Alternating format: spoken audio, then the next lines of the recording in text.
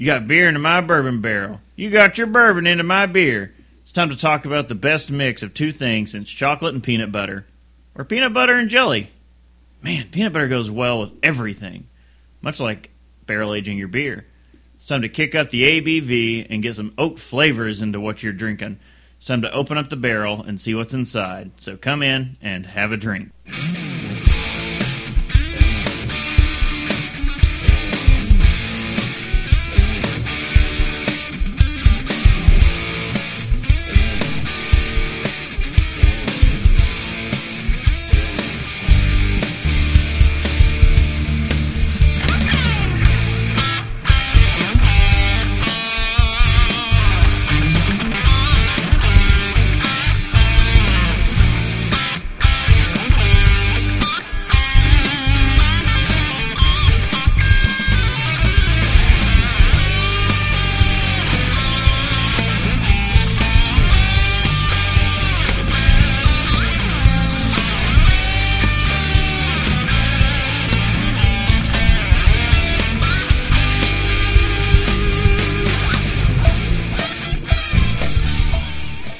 Welcome to Have a Drink, the show where you learn along with us about the glorious drink called beer. I'm Brittany Lee Walker. I'm Justin Frazier. And I'm Christopher Walker. Hey, guys. Hey, it's been a whole week since we were together in Meat Space. Yeah. It's true. Yeah, I was up in your all's neck of the woods for a day or three. Yeah, Jerry was up in our house. Not literally our house, but he was in Cincinnati. We all went out and had a good time at the Rook and then over at the 16-bit.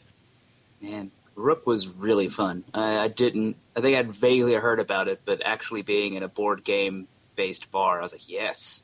They had a lot of selection of games. My people. Yeah. Yeah, and they sell pretty much all the games they keep there. I don't think you had to pay to use the games they had on stock. Mm-mm. You just had to sign it out, essentially, so someone was responsible for getting it back. Yeah. Which, I completely understand that, because they have a lot of games that are a lot of pieces, like Risk. Yeah. And various versions of Monopoly. Who's going to come in to drink over a game of Risk? That's how fights happen. It is a bar fight. Hello. I would.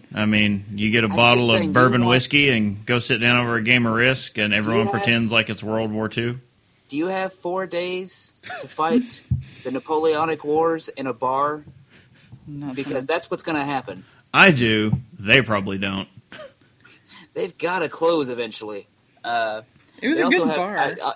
They had a lot of cool different games, but they also had. I remember looking up, seeing there was Monopoly, and I went, I don't want to play snowed in and stuck with my family. Yeah. No, but we do want to play Pugopoly, which was also adorable. There. No, and it's just nothing but pugs. Adorable pugs all over the board. And I was like, nope, I'm sold. We have to find this. You guys have a problem. We do, though. We do. That's obvious. And that problem extended to today, but that's jumping ahead a little bit.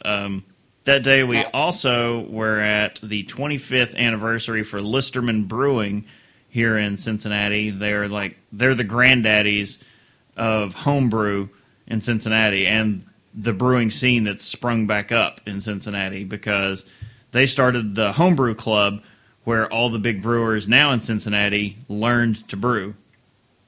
Yeah, I hadn't been to Listerman's before. I don't know if I had a whole lot of Listerman's beer, but I got myself a flight while I was down there, and it was delicious. Yeah, so we split the 2 flights, and I swear I don't think there was a bad anything in the mix. Everything was perfectly drinkable. Even the things we thought were possibly going to be bad, or not bad, but we weren't going to like, we liked. I was blown away.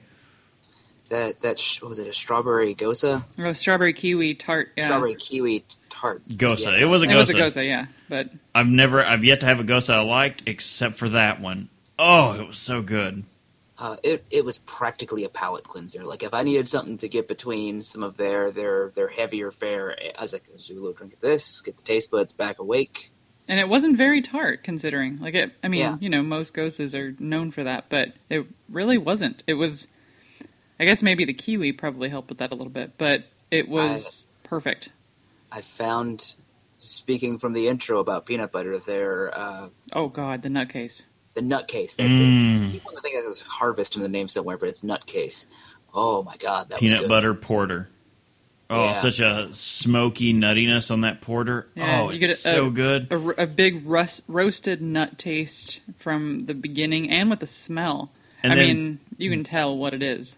The And peach also, nut I gotta case. give- Tasted like a peanut butter and jelly sandwich. So good. I got to give these guys credit too, because we were out there a little early, waiting in the sun. Some awnings wouldn't hurt, but that said, they still came out there like, yeah, it's hot out here, guys. Have some complimentary beer on the house. Oh, yeah. That was freaking awesome. They came out with pictures of their lemon pound cake, which tastes like it sounds. It tastes like lemon pound cake. It is ridiculous. And there's like, oh no, you guys are out here early waiting, and they just came out with a picture and like, we're gonna pour you some. Yeah, you guys, not long till the door opens. It's just like, you all are saints. I would say it rehydrated me, but it was beer, so not all that much, but it was still refreshing. Oh yeah, that was a hot morning, a hot sunny morning. Yeah, that was another, and that was one of the few that they had, because they didn't have everything in bottles. They did a special bottle release for some things. We got a few bottles of the lemon pound cake, and then we got a bottle of the Cincinnatus, which is also we tried in our flight as well. It's their legendary barrel-aged, fits the theme, barrel-aged stout. They brewed it back in 2014. They've not brewed it since.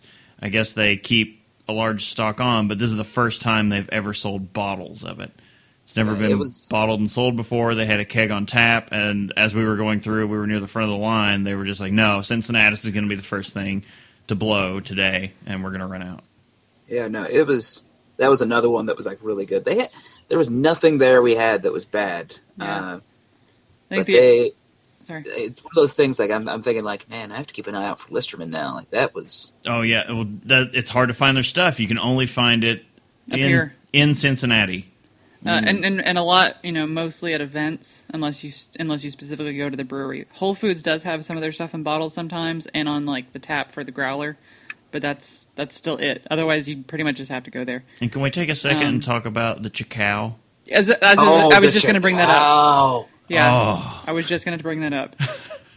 Oh my God! If there was a heaven for taste buds, and it took me there. Yeah, that. What kind? It was like hazelnut, wasn't it? Yeah, hazelnut. It's a hazelnut ale that is.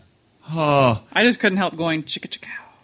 They have so many variants on it. Occasionally, they do a tap takeover of their own tap room that's nothing but Chicao and its variants.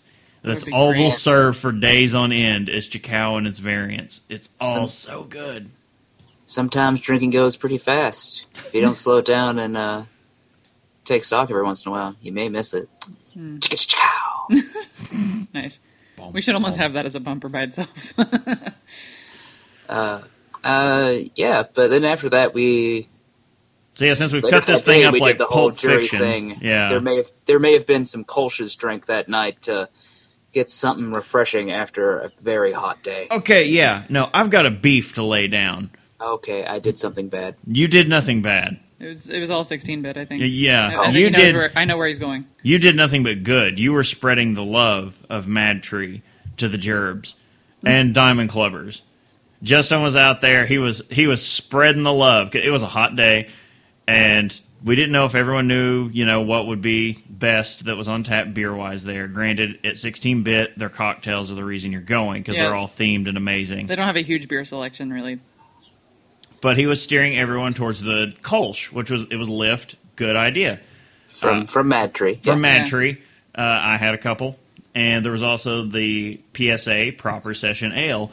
Light, easy drinking beer, good for a really hot day. I'd had a couple at the Rook.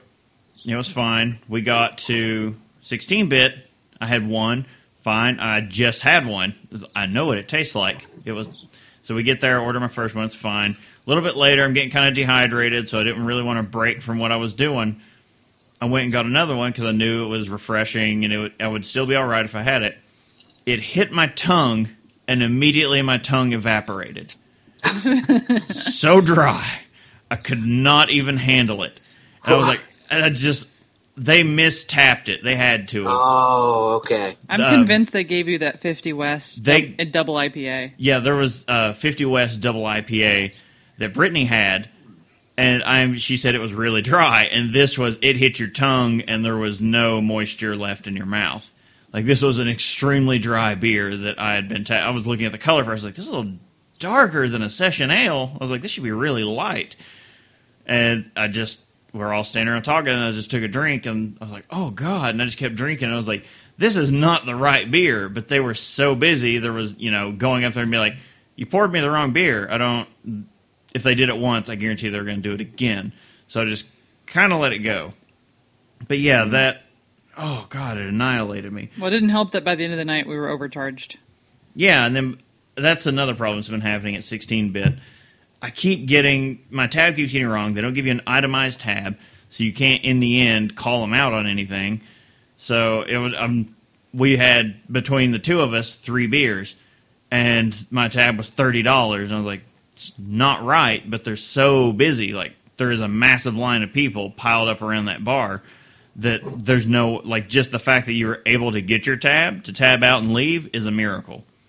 Yeah, so they are pretty slammed. There's no argument. Casey lost his card there before. Yeah. Because, remember, back at the bachelor parties? Oh, yeah. Because they have the new system where they can swipe in for your tab, and they don't have to keep your card. But Casey's card wouldn't swipe, so they had to hold on to it. Well, when he went to pay up and tab out, they did with his card there. I don't know exactly what happened in the end, but they kept his card. And then he went off in the Uber onto the next place, and we're like, oh, don't worry about it, we'll go get your card. And they didn't have it anymore. They had lost it. Yeah. Well, enough 16-bit shade being thrown. Anything else going on this week? It's a great place. Yeah, actually, we just came back from the Big Green Egg down at Braxton Brewing, which we always talk about because they're our neighborhood brewery. So that was, we had a pretty good time down there. They had cook-offs. All the food was free. We didn't realize that until we got there. Just kind of nice, yeah. Beer-infused brats were raining from the sky. They had the beer brats. It's Cincy Beer Brats is actually a brand, and the guy was there selling like retail packages of them too. Oddly enough, one of them was with barrel-aged beer infused in the brat. And then there was and it was all a grilling competition as a thing, and they were all using Big Green Egg, which is like this expensive, high-end, super nice, awesome grill. We kind of got to see how it worked a little bit. Like, the inside of it is, like, ceramic, and it's got the smoker thing on the bottom. I mean, it's like a $900-some grill, but... Just trying to figure out, like, how is it different from other grills? Does it not make food hot? It's just crazy the way... It's got a little smoker thing, and then that same smoker area also kind of allows you to control the heat. Okay. And it's also compact and fits in, spaces well. It looks like an avocado. It does. It's called Big Green Egg, but in reality, it looks like a flippin' avocado. Google it. It's a company out of northern Kentucky. They're local, because that was kind of another theme to the thing. It was all local. Are they? Yeah. I swear, I remember, I heard people in California talking about it. But they're, just Google Big Green Egg. They look like avocados. Yeah. But either way, so it was a grilling competition, and everybody was using Big Green Egg. Flip Daddies brought meat for the slider competition. They all made sliders. Different Flip Daddies teams. is a regional burger chain. Yeah, sorry. And craft beer. And they specialize in having craft beer selection. And then Cincy Beer Brats was there, and then a local tavern brought wings for everybody to grill with. Which were really stringy and fatty. I was not a fan. Yeah, they were okay, I guess. But so basically, it was these different teams competing in a grilling thing with the Big Green Egg Grill and with the meats from other local places. But then they were going to put their own spin on them. So, actually, the one who tied for first in the slider competition was Team Braxton, which was Team Innovator Brewer or whatever the hell. But it was Team Braxton, let's be serious. But their sliders had... this crazy, amazing sauce mixture. It had pineapple, bacon, cinnamon, and brown sugar with some kind of really spicy kick at the end. It was delicious, and they were the only ones also toasting the buns. Like they had this whole elaborate setup on the egg, so it was really good. And so they tied for first with some other team. I don't think we got to try their burgers, but it was excellent. I mean, the food all day was fantastic, and we didn't know it was going to be free, and so it kind of just added to it. Really, we were just like, yeah. Please tell me one of you took a bite, looked at the guy who made this, and went, that is a tasty burger. I wish. No, there was no, you were grabbing your burger and getting the hell out of the way. Yeah, there was a line. There was definitely a big line for that one. And then the other thing with the event is that Braxton also did special beers that day. So one of the special ones, I think it was the first one we tried, was the smoked Hefeweizen, which is very good. They used some smoked malts in with their Hefeweizen. Smoked malt. So there wasn't like a big smoky flavor coming out. There were just some very, very subtle smoke undertones in the background of the beer. So it was still real refreshing and weedy. But then you had like a weird taste with it. Yeah, like smoky malt in the back of it. It was good. It was nice. And then they had the summer one was a surprise to us. So, and neither of us actually got it. We tried one of our friends who went with us. It was their Storm, so it was a cream ale, but they called it Summer Storm. So it was the cream ale infused with cucumber, lime, and mint. Oh. Yeah. No. That's what you say. And that's what we thought, too, because as soon as we heard mint, we're like, nah. So we tried his rather than get a whole big cup of our own, and it was delightful. It was the most refreshing. You mostly tasted the cucumber, the lime. You didn't taste the mint. You tasted the lime. The cucumber is where you lost me. The cucumber made it fresh, and the lime gave it more flavor, and then the mint was a very afterthought. After you had swallowed it, and a little bit later... It was like your mouth was like kind of fresh from like just having fresh mint at some point. It was like you had just... brushed your teeth. Not really brushed your teeth, but rinsed with mouthwash, like maybe a half hour ago. Like that refreshing taste you have in your mouth. I was going to say, you had just rinsed with mouthwash. Oh, so I can't taste anything and my tongue is numb. No, like a half hour ago. So you're still getting, like there's still a mintiness in your mouth, and you feel fresh in your mouth. And you usually don't always feel that way after a beer. And so it sounds like weird ingredients, but they had this really cool infuser thing that they were using to tap it with.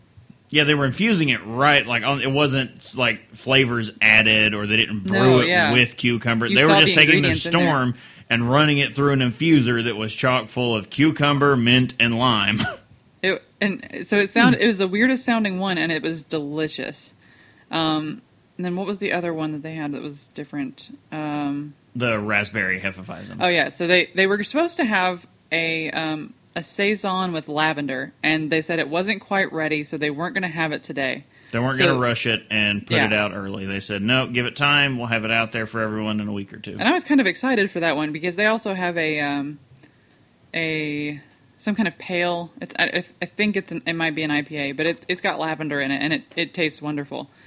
So I was kind of excited to try it with a saison, but yeah. So because it wasn't ready, they went with the Hefeweizen with raspberry, which sounds good, but I don't think any of us actually got to try it because they also had the guest taps, which they had I tried the Brett IPA from Rivertown, and which is very interesting and delicious. And then, oh gosh, what else? I got the Clementine Farmhouse Ale from somewhere else.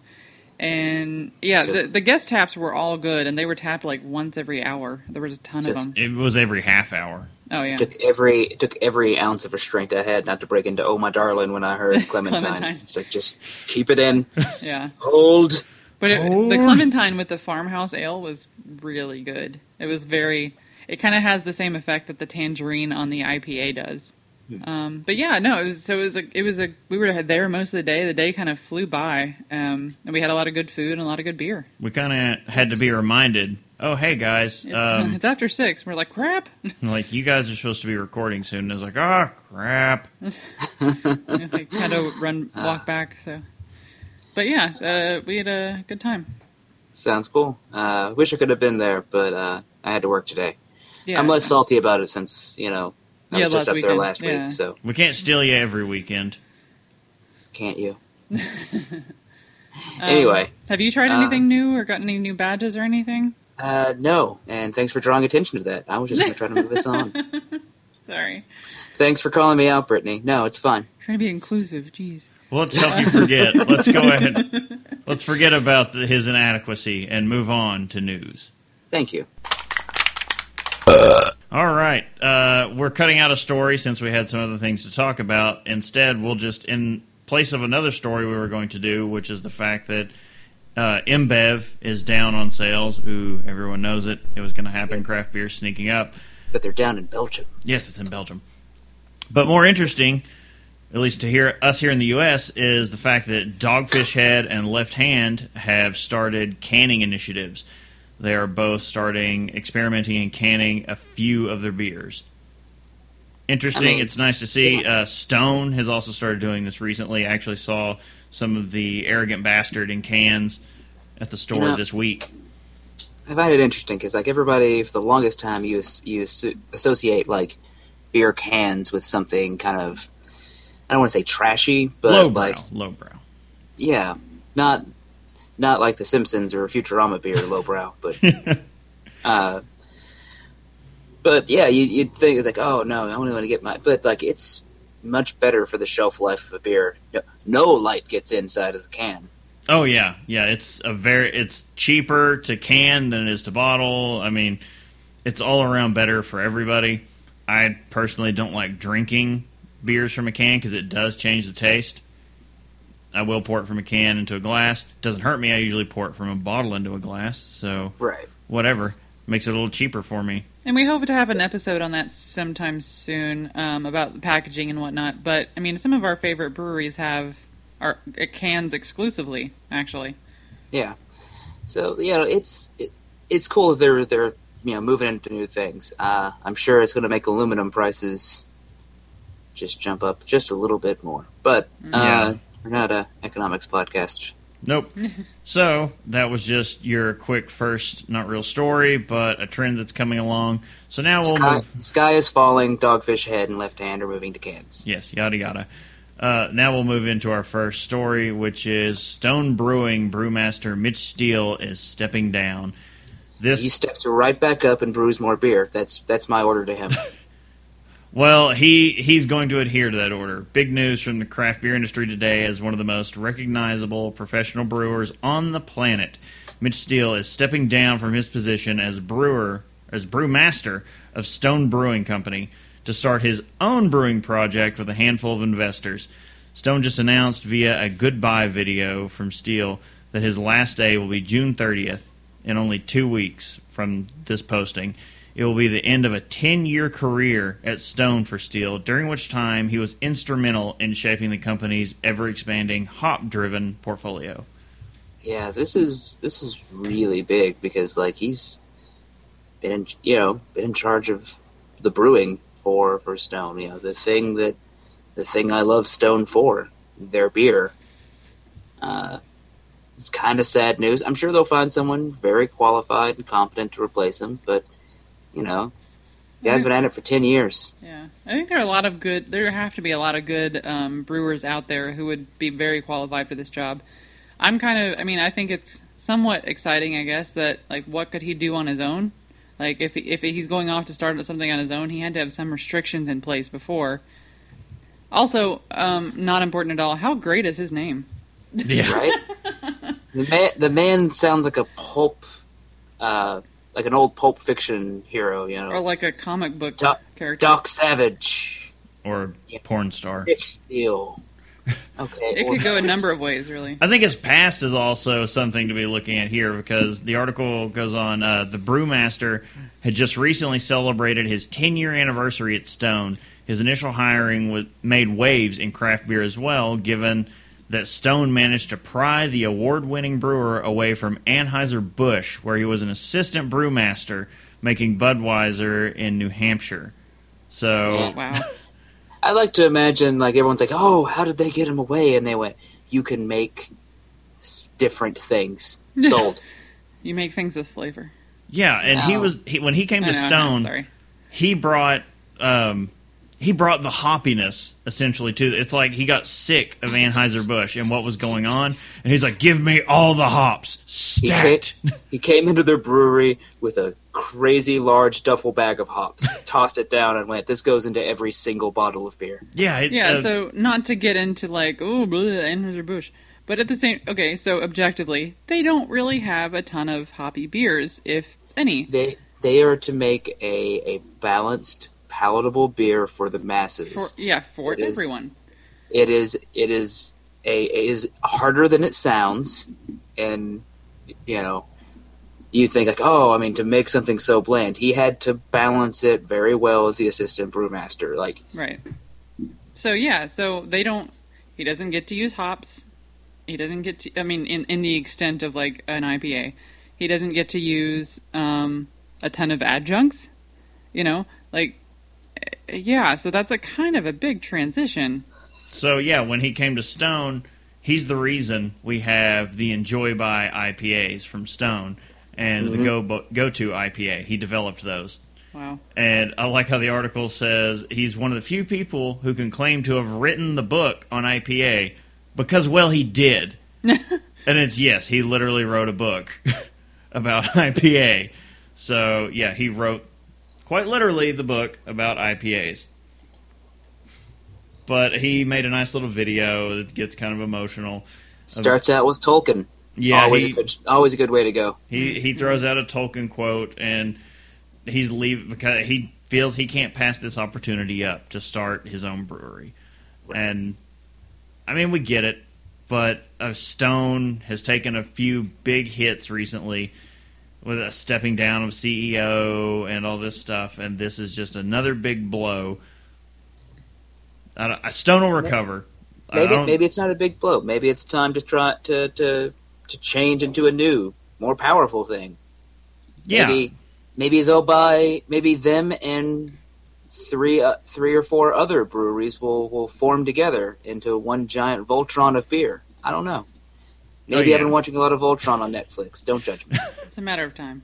Well, yeah, Stone's not there. It doesn't seem to be any hate or any grudge. They're Stone's wishing him luck and thanking him for his 10 years of service. So hopefully we'll see some good things coming from his new founding brewery.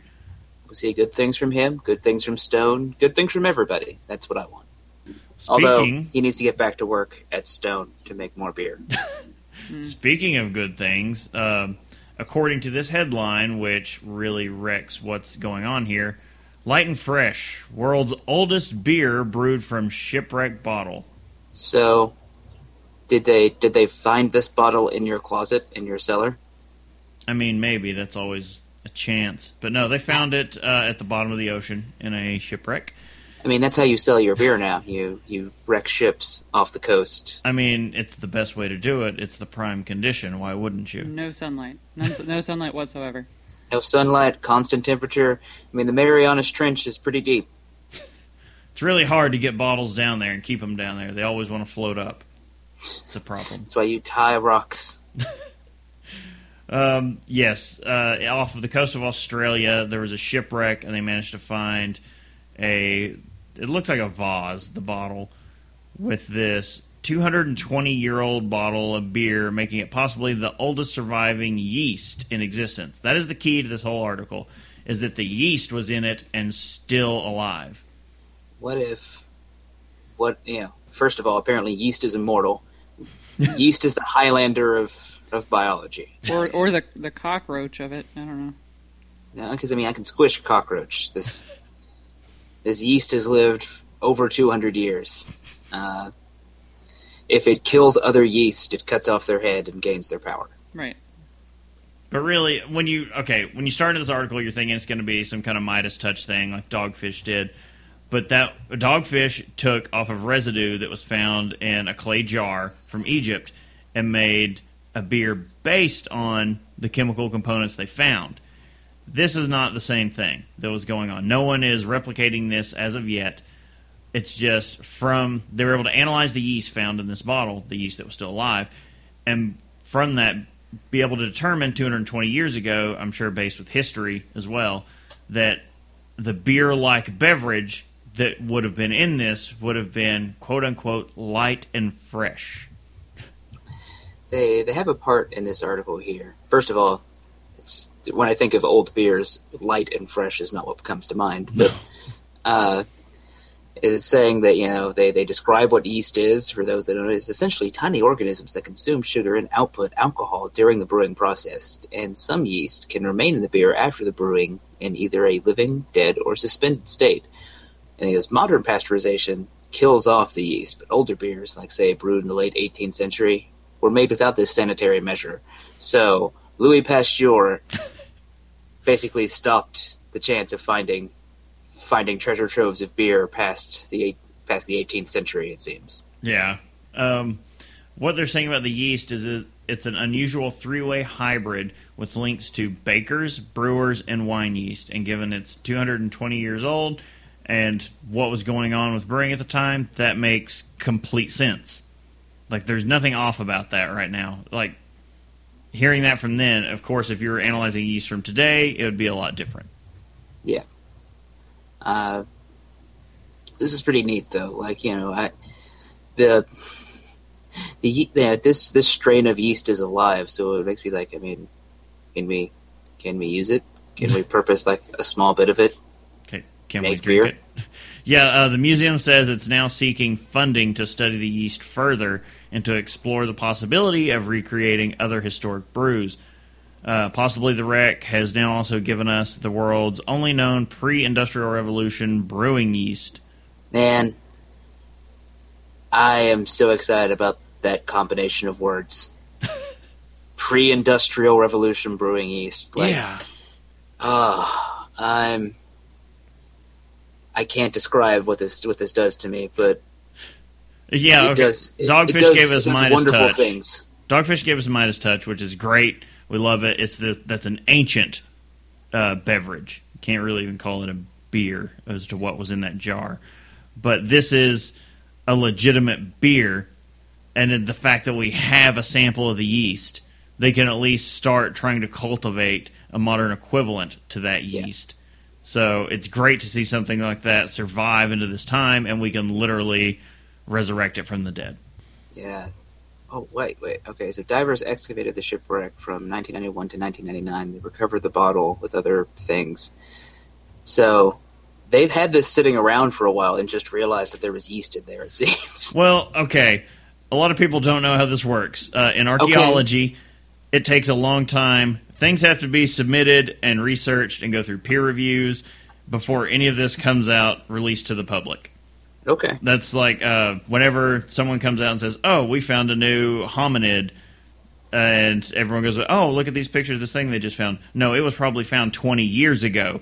It's just now been approved past peer review, and like the general consensus is, yes, you found a new thing. And then they're able to publish the story to the public. Okay. So these things, like, yeah, it was found then, and it was probably in some publications at the time when it was found. But it wasn't. It would be, a long time before the public hears about these things. The more you know. Da-da-da. Yes. So let's move on from the more we know into Untapped. Get riggedy wrecked, son! And the more badges we get. Yeah, the more badges. Our first badge is Founders Mosaic Promise.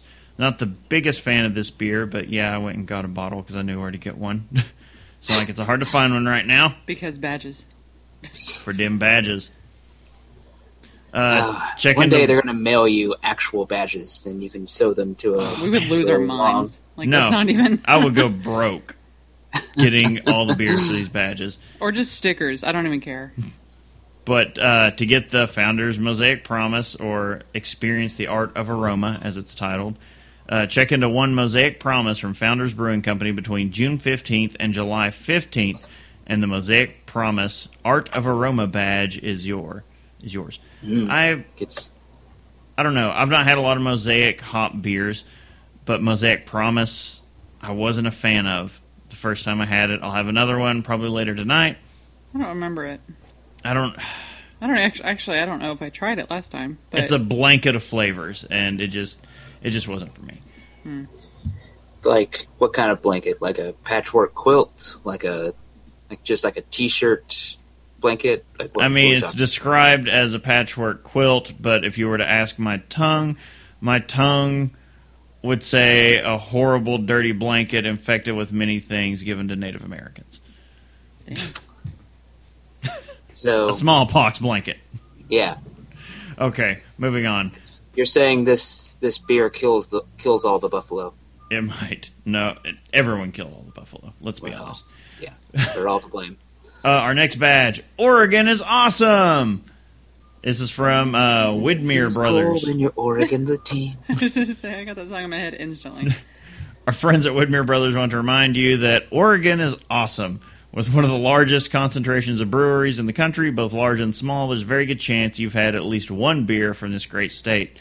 As a tribute to the awesomeness, we've teamed up to bring you a brand new badge. Check into any one beer from Widmer Brothers and one beer from any other Oregon-based brewery. See qualifying list here. We'll have that link up. But between June 7th and September 5th, so you got a long time to do this. Oh, goodness. To unlock the Oregon is Awesome badge.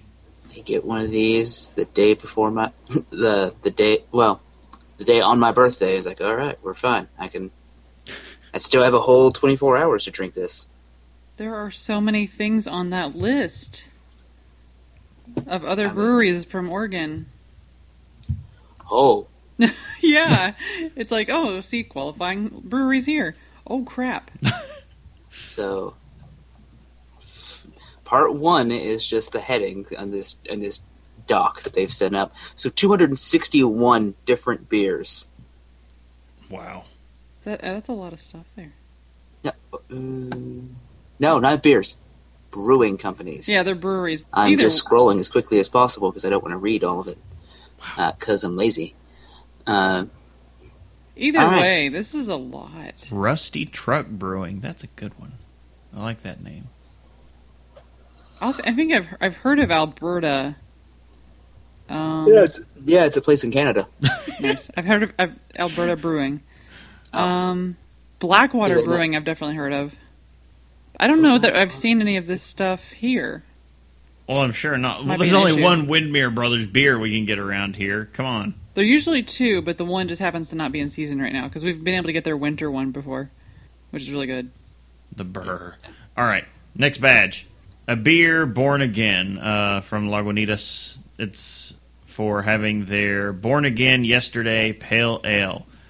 There's not really a whole lot to this one. Just enjoy this wet-hopped wonder from Reborn Hops. You can earn a brand new badge. Check into one Lagunitas Born Again Yesterday Pale Ale between June 6th and July 6th. Not as much time on this one. You'll unlock the Lagunitas Born Again Yesterday badge. All right. I don't think I've ever seen that one anywhere. I have not. In the last Lagunitas one, we did about Aunt, what was it, Sally or whatever? Oh, yeah. Yeah, I've never seen that beer anywhere around here. It may have been on tap a couple places that I missed, but I've never seen it in bottles anywhere on a shelf. Yeah, cool, man. Did you just cool bro me? No, I quoted Auntie Donna because I have a problem, and anytime it's mentioned, I fall into something. And Bikey Wars didn't seem like the right thing to get into. That makes sense. All right, well, I think that does it for Untapped. It may be time to start talking about the topic. Indeed. We're not that drunk, cheeky bastards! We're not that drunk! We're not that drunk! We're not that drunk! I'm drunk. You're drunk? That was kind of perfect. Everybody's drunk. I mean... Damn autoplay. Sorry. Okay, before we slip in. into the main gist of this topic, I have to read. Casey sent us this nice little PowerPoint presentation from Founders about our topic that I have to at least read the first slide. Oh, okay. It says, everything should be barrel-aged. To be honest, it's a huge pain in the ass, but the end result tastes pretty freaking awesome. They're not wrong. And Founders knows a thing or two about barrel aging. Yeah, they do. Very much, yes. The craft beer industry has seen a lot of activity in recent years having to do with the resurrection of using wooden barrels during the aging process instead of just aging them in big vats. While today's brewers are producing many different styles that employ wood vessels, somewhere along the way, the history for all this is a little bit simpler. Way back in days of yore, wood was the material used for construction of beer barrels, storage vats, mash tuns. I don't know what a ton is. It's going to be like if you go I'm assuming it's what you put mash in. The big bourbon distilleries, when they have those massive wooden vats that are cooking everything that smell delicious. I forgot those were called tons, or maybe I never heard the word. But yeah, about everything back then was made of wood. It was a lot easier to do than to make metal from the dawn of time.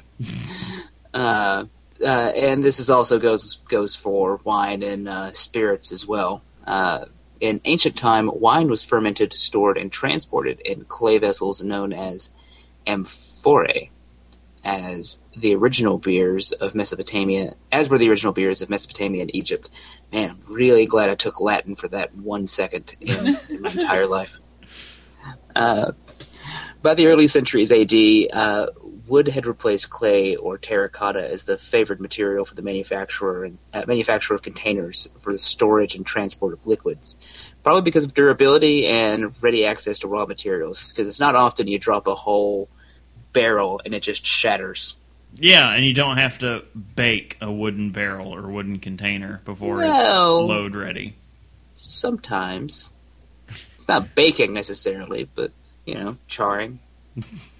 That's for other purposes. You make it hot, that's all I'm saying.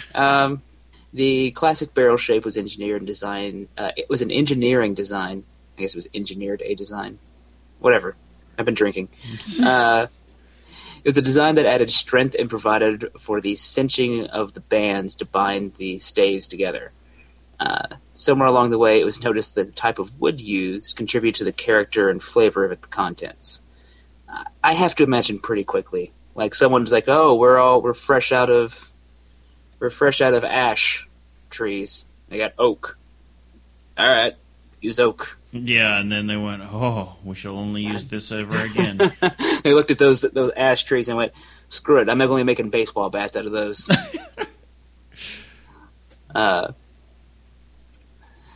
So, since barrels were expensive and labor-intensive to make, they were used many times over, often to hold different products. And once again, what was in the flavor kind of got left behind, and it would affect further products. Again, you toss beer into, you're like, well, we're done with this bourbon barrel. Can't use it again. Let's pour some beer in here, I guess. Oh. I like to imagine that's how it first got invented. I have no facts to back that up, but... I mean, it was probably something along those lines where someone came along and was like, well, we just need a barrel we've got this, lager or whatever, because lagering barrels, they would age it in that, and then there was like, well, we need a barrel, we don't have any fresh ones, and then they got a hold of one of those and threw the beer in it, and it came out, and they were like, oh my. I also like to imagine that most of human advancement was not discovered on purpose. Like, they just accidentally ran into things and went, oops. Well, let's go with it. I mean, that's science. That's honestly how it came. Most of these things would have come about. Someone, it's just like, oh, someone happened to accidentally spill some beer into a bourbon barrel, and oh, wouldn't you know it? It's the darndest thing. It's delicious. So the first time a new barrel is used, the nature of the wood and the length of time the product is held will yield some character of that particular wood. If the same product is placed in the barrel time after time, there's not going to be any little, if any, effect on it. It's already yielded all it has to offer by continuous use. Secondary uses, as in sherry barrels to used in Scotch whiskey, or bourbon barrels is used also. They have become the industry standard for some products, primarily once only used as in the production of bourbon, and continuous. And So some you're only going to use once, others you're going to use continuous. That sentence got away from me, and my beer is very strong. Yeah, so like bourbon, for example, you're only going to use it in fresh barrels, but Scotch you'll use in repurposed barrels sometimes. Yeah, that's the thing about Scotch. It's not always a fresh barrel. They will use other barrels, and that can make it delicious. It can. But getting away from wine and whiskey, which have their own extensive lore in the area, it's also played an important role in the brewing industry.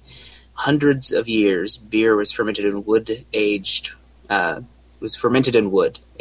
shipped in wood, and served from wood. A whole lot of wood in that sentence. Packing some wood. That sentence got wood. As previously mentioned, the wood ceases to provide anything to the product except maybe some bacterial infection after the initial few uses, and beer barrels were extensively reused. Wood's notoriously porous and notoriously difficult to clean. So beer shipped in wood has to either be consumed in short order or to be preserved by heavy hop rates, high alcohol content, or both. Preservation could be achieved by shipping the beer while it's still actively fermenting, or cask conditioning, which is a little bit inexact, and it depended heavily on the skills of the publicans at the serving end. In any event, the use of wood brewing was enthusiastically abandoned with the advent of metal kegs, fermenters, and storage tanks. Until now. Yeah, that was mostly for sanitary purposes, that the abandoning of those things, because they were reusing these things and they couldn't clean them. It's not a they didn't, it's a they couldn't.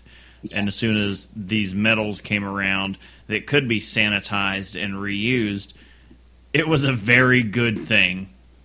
Once something soaks into wood, it's not getting out. No, it will always leave the wood. Yeah, it's always going to leave something behind. And I mean, nowadays that's a good thing for us in a lot of cases, but that's because not all of your beer is coming into contact with wood. I mean, you don't want it to. Right. Speaking of that, wood, what that would mean as far as why you don't want all of your beer in wood necessarily.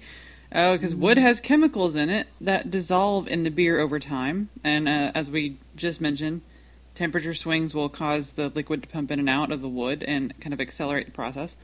Which is what you want with some things. Yeah. Like when you're putting bourbon into a barrel, you need that. Because it's going in and out of the char and it's developing the character and flavor over that time. You don't necessarily want that with all beers. Right. And over a period of many months, one of these substances, which is called, I'm going to go with lignin, does that look right? Sure. Transforms into vanillin, which is why vanilla notes are found in whiskey and other barrel-aged spirits. Chilling like a vanillin. You beat me by like a second or so, and I was pretty sure if I tried talking, it was just going to I was going to get some ducking and wouldn't be heard. Nice. So the barrel wood is porous, which exposes the contents to air, creating the potential for oxidized flavors, which is good and bad. Porosity also means that there are lots of little nooks and crannies for microorganisms to hide. This is a fact that may be used to the brewer's advantage or mitigated if necessary. Lambic and other sour beers depend on barrels as a safe harbor for their wild yeast and bacteria. The bourbon industry uses the expensive charred oak barrels only once for bourbon, so when they're emptied, relatively cheap to purchase because they don't need it anymore. They can be great for aging beer. Barrel aging is not the best treatment for lighter stuff, though. So not necessarily a Pilsner, but strong and dark usually being the rule for this. So imperial stouts, barley wines. Doesn't mean you shouldn't try. Right. I think as barrel-aged Pilsners. As founders basically said, barrel age all the things. Yeah. You can barrel age lighter stuff, but you're going to have the best results with the stouts and the darker things. A super strong Weizenbock, blonde barley wine, or triple bock might do with a dab of whiskey barrel flavor. So everything can do with a dab of whiskey barrel flavor. That's what I'm saying. This whole passage here came from a book that we're probably going to reference tons, and Casey's going to talk about a lot too. It's a very helpful book. They sell it everywhere. It's the Tasting Beer book. We've referenced it a few other times on different episodes, but every liquor store and a lot of breweries sell this in their gift shop. It is no joke one of the best reference tools you can have. Yeah, I mean you can read through it and stuff, but it's always a good reference. But so that came from there, and then they also talk about what you can expect from bourbon, or I guess just barrel aged beers. So this is primarily going to be U.S. craft breweries that are doing this, obviously because bourbon. For generally, the flavor is going to be, so you're going to have whatever that base is. So if it's a stout or if it's a lighter one or a barley wine or something, and then you're also going to get a rich, round, slightly caramelly flavor, and then maybe a little bit of that wood taste, which kind of does add to it when it's a darker base to start with. Yeah, it really helps it out. The aroma is going to be some malt and hops. That's going to be for the base, and then a rich vanilla, toasted coconut, and maybe some sherry or like a port. And then the balance is going to be a bit on the sweet side, even though, most people feel that nice burn from whiskey and bourbon. It generally is supposed to be a little sweet. Yeah. Best in cool weather. I think that's because generally you're going to see stouts and whatnot, like the darker heavier, stuff. bigger gravity beers in these barrels, and you don't want that kind of thing on like a 90-degree day. I do. Yeah, I proved that this weekend when I decided to drink I would drink something heavy to start with. Like, what? And I just want it. Well, so it depends on taste, but generally, it's probably not going to help with that refreshing kind of taste that you might be going for when it's 95 degrees outside Fahrenheit. I may not have drank a left-hand nitro stout all night, but it made it through there. You're braver than I. And then, so it actually, which is great, I love that it does this. It gives a pairing suggestion. Just something we always kind of we talked about in a previous episode, and we're always kind of looking for also. It says pairs with a huge, rich dessert and a Stilton cheese. What about Venezuelan beaver cheese? No Monty Python references. All right, no, got nothing. Yeah, sorry, it's been a while. But no, so like a bourbon barrel aged stout with so it says rich desserts. I imagine some kind of maybe a cheesecake or a chocolate, like a rich chocolate brownie or something like that. Something, the richness kind of goes well together, And then we're going to go through just a few examples here. I'll talk about these if you guys want to cover anything else, but on this particular list that the book offers, I hadn't heard of two of these. But we've got Allagash Interlude, Firestone Walker Rufus, then the Goose Island Bourbon County Stout, Great Divides Oak Aged Yeti Imperial Stout, and then sounds amazing, right? And then New Holland's Dragon's Milk. Dragon's Milk.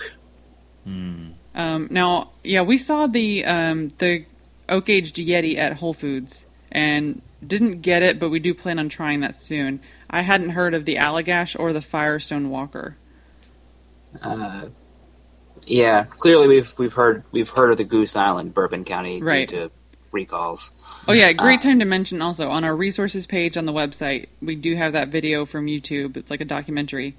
I think we recommended it before, but it's a really good watch when you want to see the entire process for bourbon barrel aging. And it's all about their Bourbon County Stout, but they run through every bit of it, like the making of the barrels even, and then Heaven Hill Distillery talking about, their part in it, and it's very interesting. They start talking about trees. It goes. It's a full-on deal. It starts at logging, and it ends with brewing beer. Like everything, in every step of the process. You see these guys manhandling these 200-pound barrels around in a factory, and you're just like, Crazy holy arms. crap. It's fascinating, and it's very well done. It's such a well put together documentary, honestly. But yeah, and then do you guys want to go over any of the other ones on the list there? And the other one stuff? Well, there's the list you sent, which I was looking through, and it's like, I don't know of many of these. And the first one we actually have aging in our cellar. We have the 2015 of The Abyss from Deschutes Brewery. I've had it on tap before. It is delicious. Oh yeah, we did get that on tap. I wasn't able to score any of the awesome ones that were in like Pinot Noir barrels or anything like that, but it was just a straight bourbon barrel one because they do a lot of variants on the Abyss. But it was really good. They have a ton more bottles. I want to get a bunch of them and do some staggered aging. Have one every year.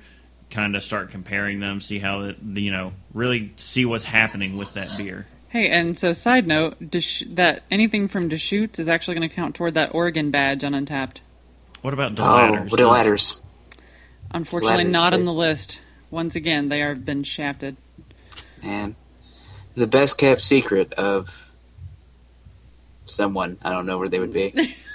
I would, fictitious land. I imagine that Deladders would be in Washington, the state, yes. because that just makes sense for the rivalry even more. Oregon versus Washington. See, I'm scrolling down through this list. There's none others on here that I'm familiar with, but one I am now loving from Port Brewing, Santa's Little Helper Imperial Stout. Yeah, the label on that looks pretty fantastic. I kind of wish, they can't due to copyright infringement, but I was just wishing there was a little thin racing dog on there from The Simpsons. Yeah, Santa's Little Helper. Yeah. Oh. Now, I don't know that I've ever seen this, but I really want to look for this because the Brooklyn Brewing stuff is kind of available in most places, but Brooklyn Black Ops, it's a really nice looking bottle there. It's, it says, if you soaked chocolate chip cookie dough in bourbon, it would have a lot in common with Black Ops. I'm okay with this. So, there's something that I'm probably never going to drink that's on this list. The Almanac Barrel Noir. Oh, right under that, yeah.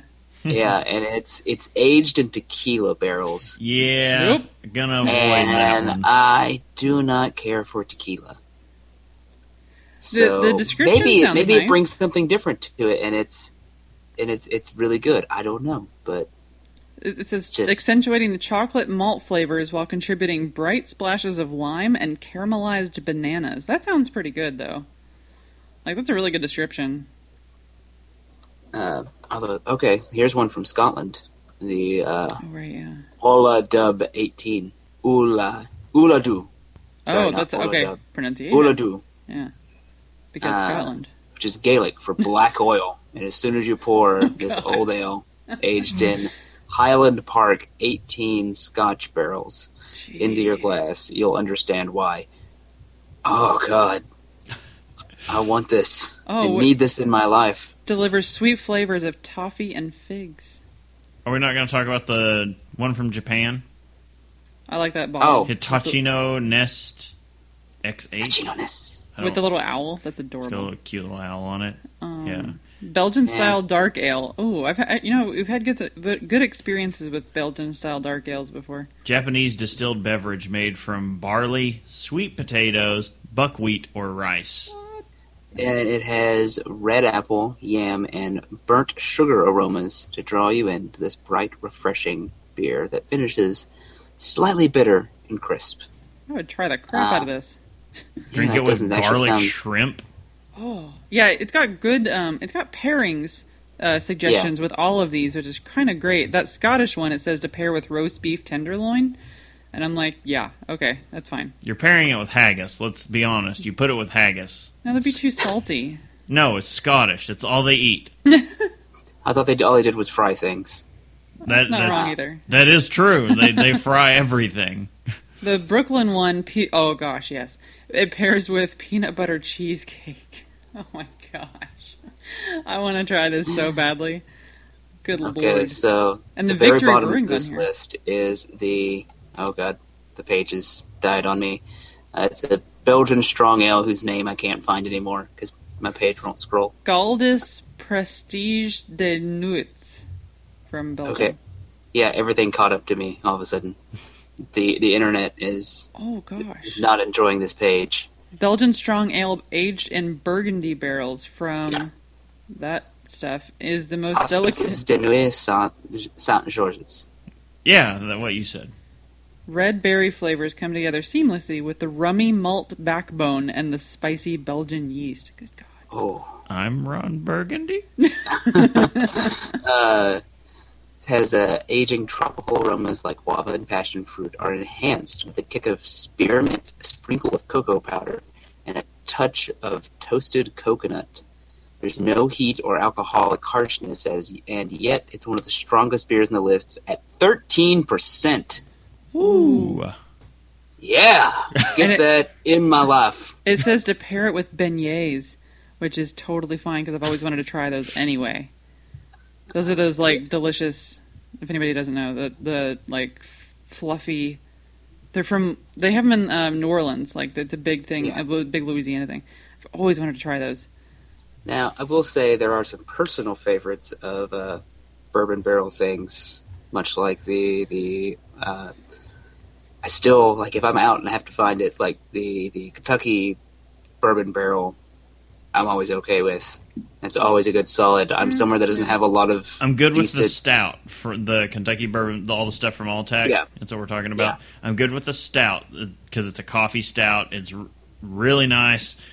The first thing I ever had from that line of stuff was just the ale. And the boozy, I want to call it sting, on the front of that, because you're like, oh, it's a beer. No. If you get the ales or some of their lighter ones that are aged in bourbon barrels, you are shooting whiskey, my friend. That is what is hitting the front of your tongue, and it turned me off to their beer for the longest time. Yeah, some of their stuff's just a little too boozy for what you want in a beer, I think. Maybe for you want. But no, they've also got... there's also... What's one of our other favorite bourbon barrels? When we find it, we freak out. Outside of KBS, which... Yeah, obviously. We always... Yeah, we've gone into great detail how much we love that beer. And we haven't even had the Bourbon County Stout from... No. Dragon's Milk year. they mentioned in the list, but it's always so good. I would recommend anybody try any variant you can find of Dragon's Milk. Like, just do it. Yeah. Anything else barrel related? God, I can't even think of any more barrel aged. I mean, there's so many another reason we wanted to cover this topic is because it's such a thing. It's such a big thing that is happening that people do all the time. Like barrel aging beer is kind of been the hotness now for the last a few years at least. Yeah. Hey, if you guys have anything out there that you like that's barrel aged that we missed, let us know. Send us some feedback, and like, hey, if there's something we can get our hands on that you've had that we've never seen before, I want to see it. I want it. There was something I think we talked about it a while back when we did our movie draft. We went to Casey's to do it, and he had Narwhal. Well, the Narwhal was one. Oh, okay. It's like, that's really good. There was a barrel-aged brown ale that he had picked up. I can't remember from where. That was delicious. And that was really one of the turning points for me when it was like, you don't have to just barrel-age big beers.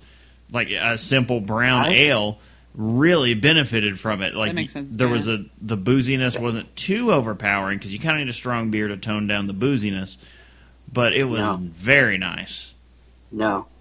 Barrel-aged Pilsners. Let's just go ahead and barrel-age some hops. Come on. All right, yeah. Do we have you know what? else? Find it. Screw it. Just give me straight liquor. I don't care. At some point, you just move on. All right. I think that does cover it for the topic. But yeah, if you can find any, if you think of any more examples, because I know we're forgetting something, like something obvious. Examples. There's a million. Yeah. But... Or if you know of one that you're like, oh, you guys have to try this if you haven't, then definitely let us know. Just that'll be great. We've had a ton of recommendations since the last time we asked for some, so that's been good. Yeah.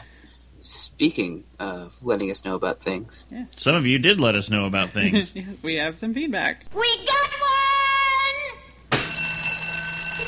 All right. Who wants to grab the first one here?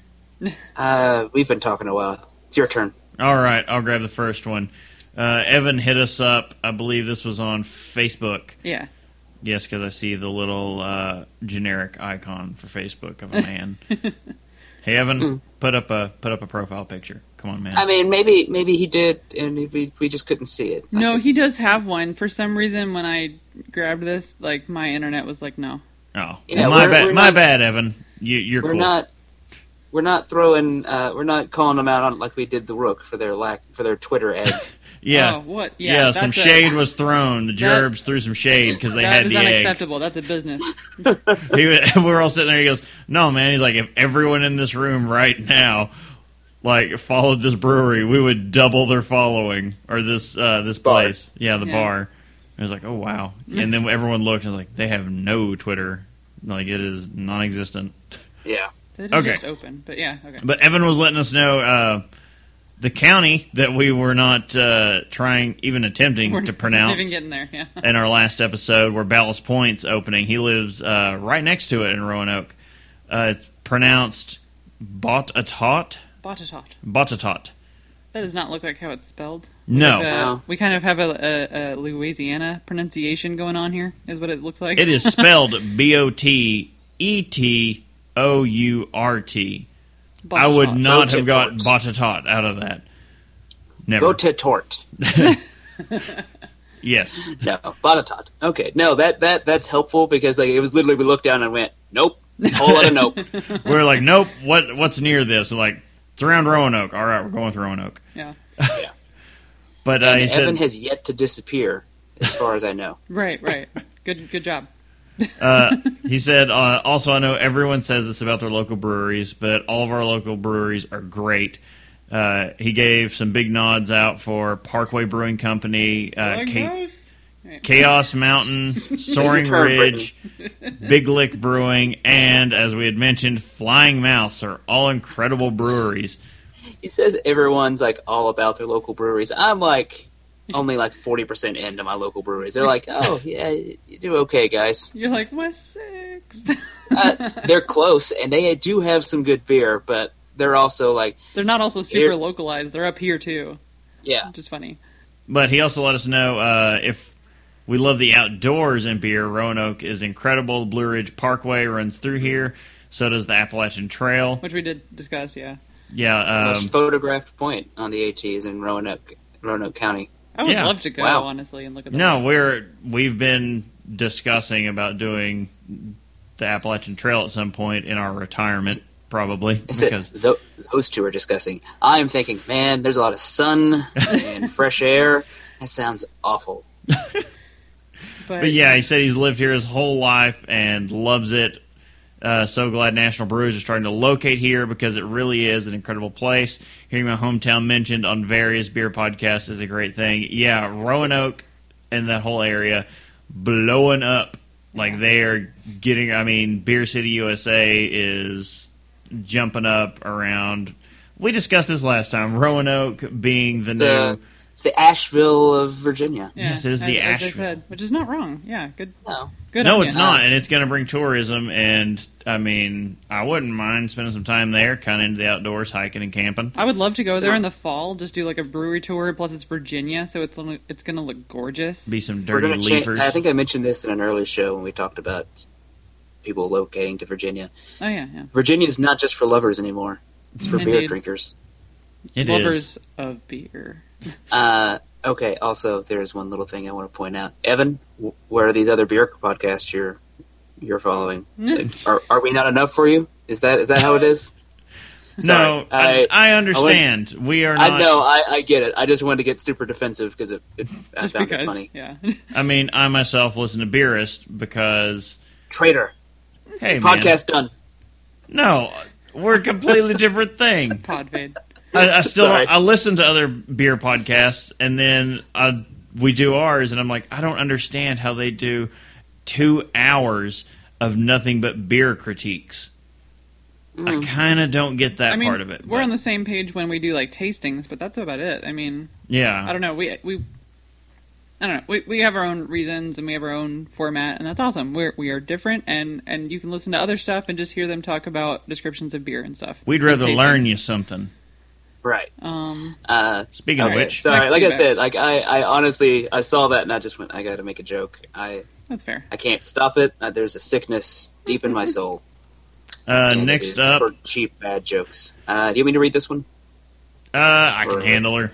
Yeah, just it's a little bit long, so just you don't have to. It's go long. Through the whole I'm going to kind of skip the beginning, but we're going to get into this. Brian D got to us. Brian from Denver. Yeah, and this is through the email. Brian feedback at haveadrinkshow.com. Said, I was listening to the Terminology 2 show, and a few things caught my ear as you were discussing them. You asked for feedback, so here you go. You had a big reaction to the Band-Aid descriptor. I've heard mumbles on some other beer podcasts. Again? You gotta be kidding me, guys! Sorry. That the smell of rubber bands or Band-Aids, like the smell when you open a new box, is pretty common with young, non-aged Brett beers. When aged properly, Brett beers are supposed to be sour, funky, and farmy. That said, I'm not a big fan of Brett beer or sours. I'll take a Flanders Red or Farmhouse Ale that gets its sourness from other source. I kind of agree with you there, and that's probably why, at least I'm not familiar with this. I avoid sours and Bretts like the plague. Yeah. So I think that's probably why this whole thing is over top of my head. I'm like, no, I've never experienced it because I don't want anything to do with sours. Man, I actually enjoy some sours, so that's why I'm like, I don't know if I've ever noticed a Band-Aid quality, but I'm also not going around licking Band-Aids. So, and you also, you know what? So hold on, I'm gonna go find a Band-Aid real quick. Do it, get it, lick it, tell us. Well, and I guess you'd have to look for like specifically Brett beers more than anything, because there's tons of sour beers, but they're not all sour from the same thing, as he mentions. I like a good farmhouse ale though. I still think. Okay, so my dramatic effect didn't work as well as I hoped. No, you were committed to that. We heard a door closing off in the distance. It was like your commitment to the bit. But I'm actually out of Band-Aids, so I hope I don't get cut. Nice. As soon as you say that, that's all, yeah. But about the off flavors and notes, I've heard that rubber from Brett or other notes, like diacetyl, the movie popcorn butter thing, and DMS is the cooked or creamed corn, aren't picked up by everyone. That could also be part of it. Like some of the sours I have had, I just don't pick that up. Right. But they can be stronger for those sensitive to it. That might be where I actually have the problem. Is I just don't notice it. So maybe I'm one of those that can't tell. Right. Yeah, it's really he starts talking about hop notes being the same way. Right. And yeah, with tastings that we've done with Casey privately, it's been that it's really interesting in a blind tasting to watch everyone not really judge, but talk about what we were picking up individually from these beers, and it'd be completely different across the board. Yeah. Especially me. I always have the weirdest sense of smell and taste to everybody else. And Casey's like, huh, every time. I'm like, I don't get me in a representative sample for anything, because I'm just going to mess everything up. I have no idea what's wrong with my nose. The last thing he mentions on the feedback thing is the discussion about when we talked about liquor being a different meaning for brewing. And he said it's more used for describe spirits. It says if you like raw oysters, the natural oyster juice is also called liquor. Science. Okay. Okay. Awesome. That's actually really cool to know. And we need to practice those science words. And I do agree, Brian. But you have a few, and you get into this. Yeah, we should probably just yeah. Google translate everything just to hear it or something. Some of them don't come up though. Some of them don't play back for whatever reason. Oddly enough. Yeah, I don't know. When it comes to well, it's difficult to read science words and drink. That's the gist of what I'm trying to get to. Right, because by the time we get to that, we already started to buzz. Let's be serious. Maybe I'm trying to be good that day, and I'm only in one beer, but usually I'm on beer 2 or 3. See, we would have had a good excuse this episode because we're definitely good and buzzed at this point from the earlier day today at Braxton. So yeah. All right. Speaking of which, do we want to get into what we're drinking? Yeah. No. Let's go. Drink with me, friend. All right. So, what are you guys drinking? Because we are drinking the same thing. We found actually the perfect beer to celebrate a multitude of things. The episode, which is barrel-aged beers. And also, we are coming into, well, by the time you all are listening to this, it's Cincinnati Beer Week. Which we don't have a badge for, and I'm a little resentful about, but whatever, it's fine. Untappd didn't give us a badge. Kind of butthurt on that one. Everybody else has a Beer Week badge, but whatever, it's fine. But anyway, we found a way to celebrate both things at once. So we're drinking, it's one of the pint bottles we got from Listerman last weekend. It is the Kerry Ale, but it's the barrel-aged version. So they have a regular version, and then they have the barrel-aged. It's an American blonde ale that's aged in bourbon barrels. So it kind of goes against everything that we were saying earlier. But the thing is, you can do lighter beers in bourbon barrels. It's just, you're going to get the best representation of what you can get from a bourbon barrel in the darker stuff. You're going to get a boozy burn on this, and it is there. But I thought this was quite good. I got some, almost butterscotch notes from it. But again, I have a weird taste. But yeah, it's only coming in at 5.5% alcohol. It's pretty average on ABV. I didn't see an IBU listing or a rate beer score listing, and it may be because sometimes when you get into the variants of stuff, they don't always have it in all the places. And actually, neither did the ABV nor the IBUs is listed on the bottle at all. So I got all that from Untappd. But it does say it's American Blonde Ale aged in bourbon barrel, Listerman Brewing. I was pretty happy with it. Again, so far, we haven't had anything from Listerman that wasn't perfectly drinkable and I would totally drink that again. I'm really I like it. There is a bit of a booziness to it, but it doesn't have a high alcohol content. It kind of throws you off. It also has those woody notes like we were talking about earlier.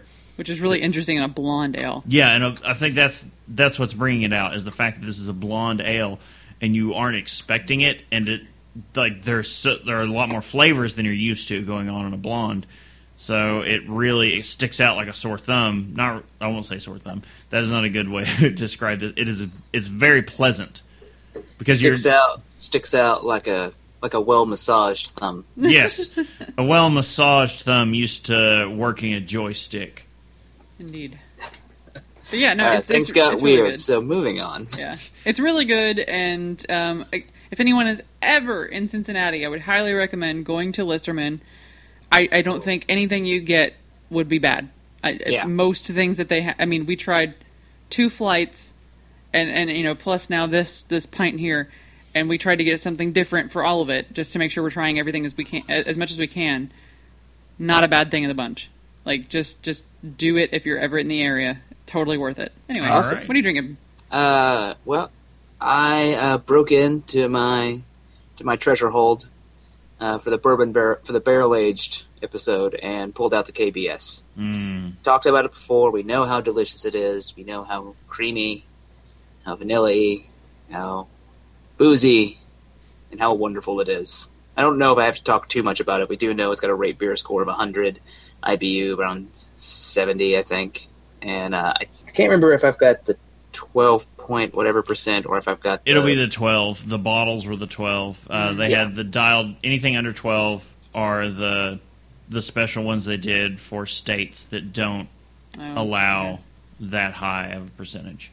Right. So it's the 12.4%, which, yeah, I love this beer. And the second I opened it up and took a drink of it, I was like, oh, why have I tried to hold off this long? It's so good. I've been fighting with myself on the ones we have in there. I'm like, man, I want to break some out. Now, was yours in the fridge the whole time, or is it one of the ones you've been placing aside? I tried aging some of them, but then I had to move some into the fridge because the apartment became like 1,000 degrees. Right, okay. That makes sense. And at that point, I gave up. I was like, all right, screw it. We're going to have to drink these. But I have to fight that urge sometimes because I want to try to save some for like if someone comes over. Like, all right, guys, time to try something delicious. Yeah. Yeah, I think we're saving some of ours for our Beers Giving event to some degree. So, but as to be noted, they are not the best to cook with. No. I had a friend up. He's like, "Yeah, we're gonna cook today. We're gonna get some beer to cook with." And he looks over like, "What you got in the fridge?" I got KBS right now. I don't think you want to cook chicken with KBS. I mean, that'd be some damn good chicken though. Ooh. He's like, I don't know. Maybe we shouldn't. Instead, I bought like a 12-pack of Fat Tire, and we may have polished off most of that. It was the most of a single beer I've had in my fridge in the longest time. You can't go wrong with that one, though. No, you can't. If you're going to get a full 6-pack of something, especially from New Belgium, Fat Tire or Citradelic, you're pretty much good. Yeah. All right. So I think that about covers what we're drinking. Yeah, I don't think we have any announcements, do we? Well, I'd like to announce my candidacy for president. He's running on the platform of everyone gets a beer. Or barrel age all the things. A 6-pack in every fridge. I'd vote for that, man. I run on the platform of I'm drunk, you're drunk, everybody's drunk. No, we can. We're going to do a bonus episode. If you're hearing this, you've probably already seen it in your podcatcher on iTunes. Oh, there's a little bonus episode right there. Yeah, we don't know when you listen. Yeah. I'm not going to judge. You listen when you listen. It's whatever. Maybe you're listening from the far future, in which case, sup, alien overlords. Yeah. How goes it? How'd we do? Do we do good? No, Probably we're gonna do a bonus episode because Casey went to the National Homebrewers Convention. And he's going to report back everything that went on there. He's only given us brief texts about everything that was going on there. Yeah. I'm dying to learn about what happened, but Casey's going to be our reporter in the field. I went last year to the one up in Grand Rapids, and I was a little bit jealous that he went to the one in Baltimore, but then I also got to meet Justin Robert Young, and he didn't. So right. And you all are up on time. your meeting of Brian Brushwood. They have a competition going for anyone who doesn't know about where, like, random places in the wild they'll run into Schwood. And it's just back and forth with them. It's pretty funny. You say random. I saw him at a convention we knew he was going to, and Casey went to one of his magic shows. Okay, but it's still, you all finding him. Yeah.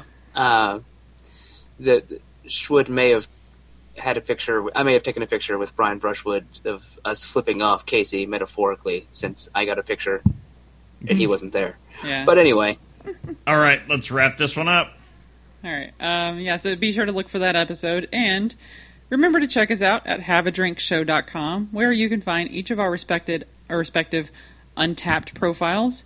And my Untapped profile is very respected.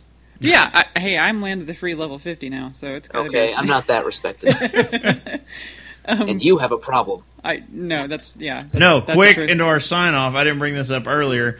I got comped drinks at Braxton tonight. You don't even know. There might be a problem.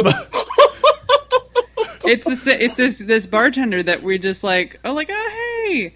And, well, it's okay. I will always shake his hand, like, vigorous, strong handshake. Like, oh, man, it's good to see you. And then, like, I just got the one beer, and he goes, don't worry, man, it's on me. I'm like, I have a problem. It just, like, dawned on me right there. It's like, I have a drinking problem. Yeah, it's definitely not we. It's totally him. Like, he's seen, the bartender has seen me with Chris before, but it's definitely all him. I mean, let's be real, you know. But yeah, that totally happened tonight.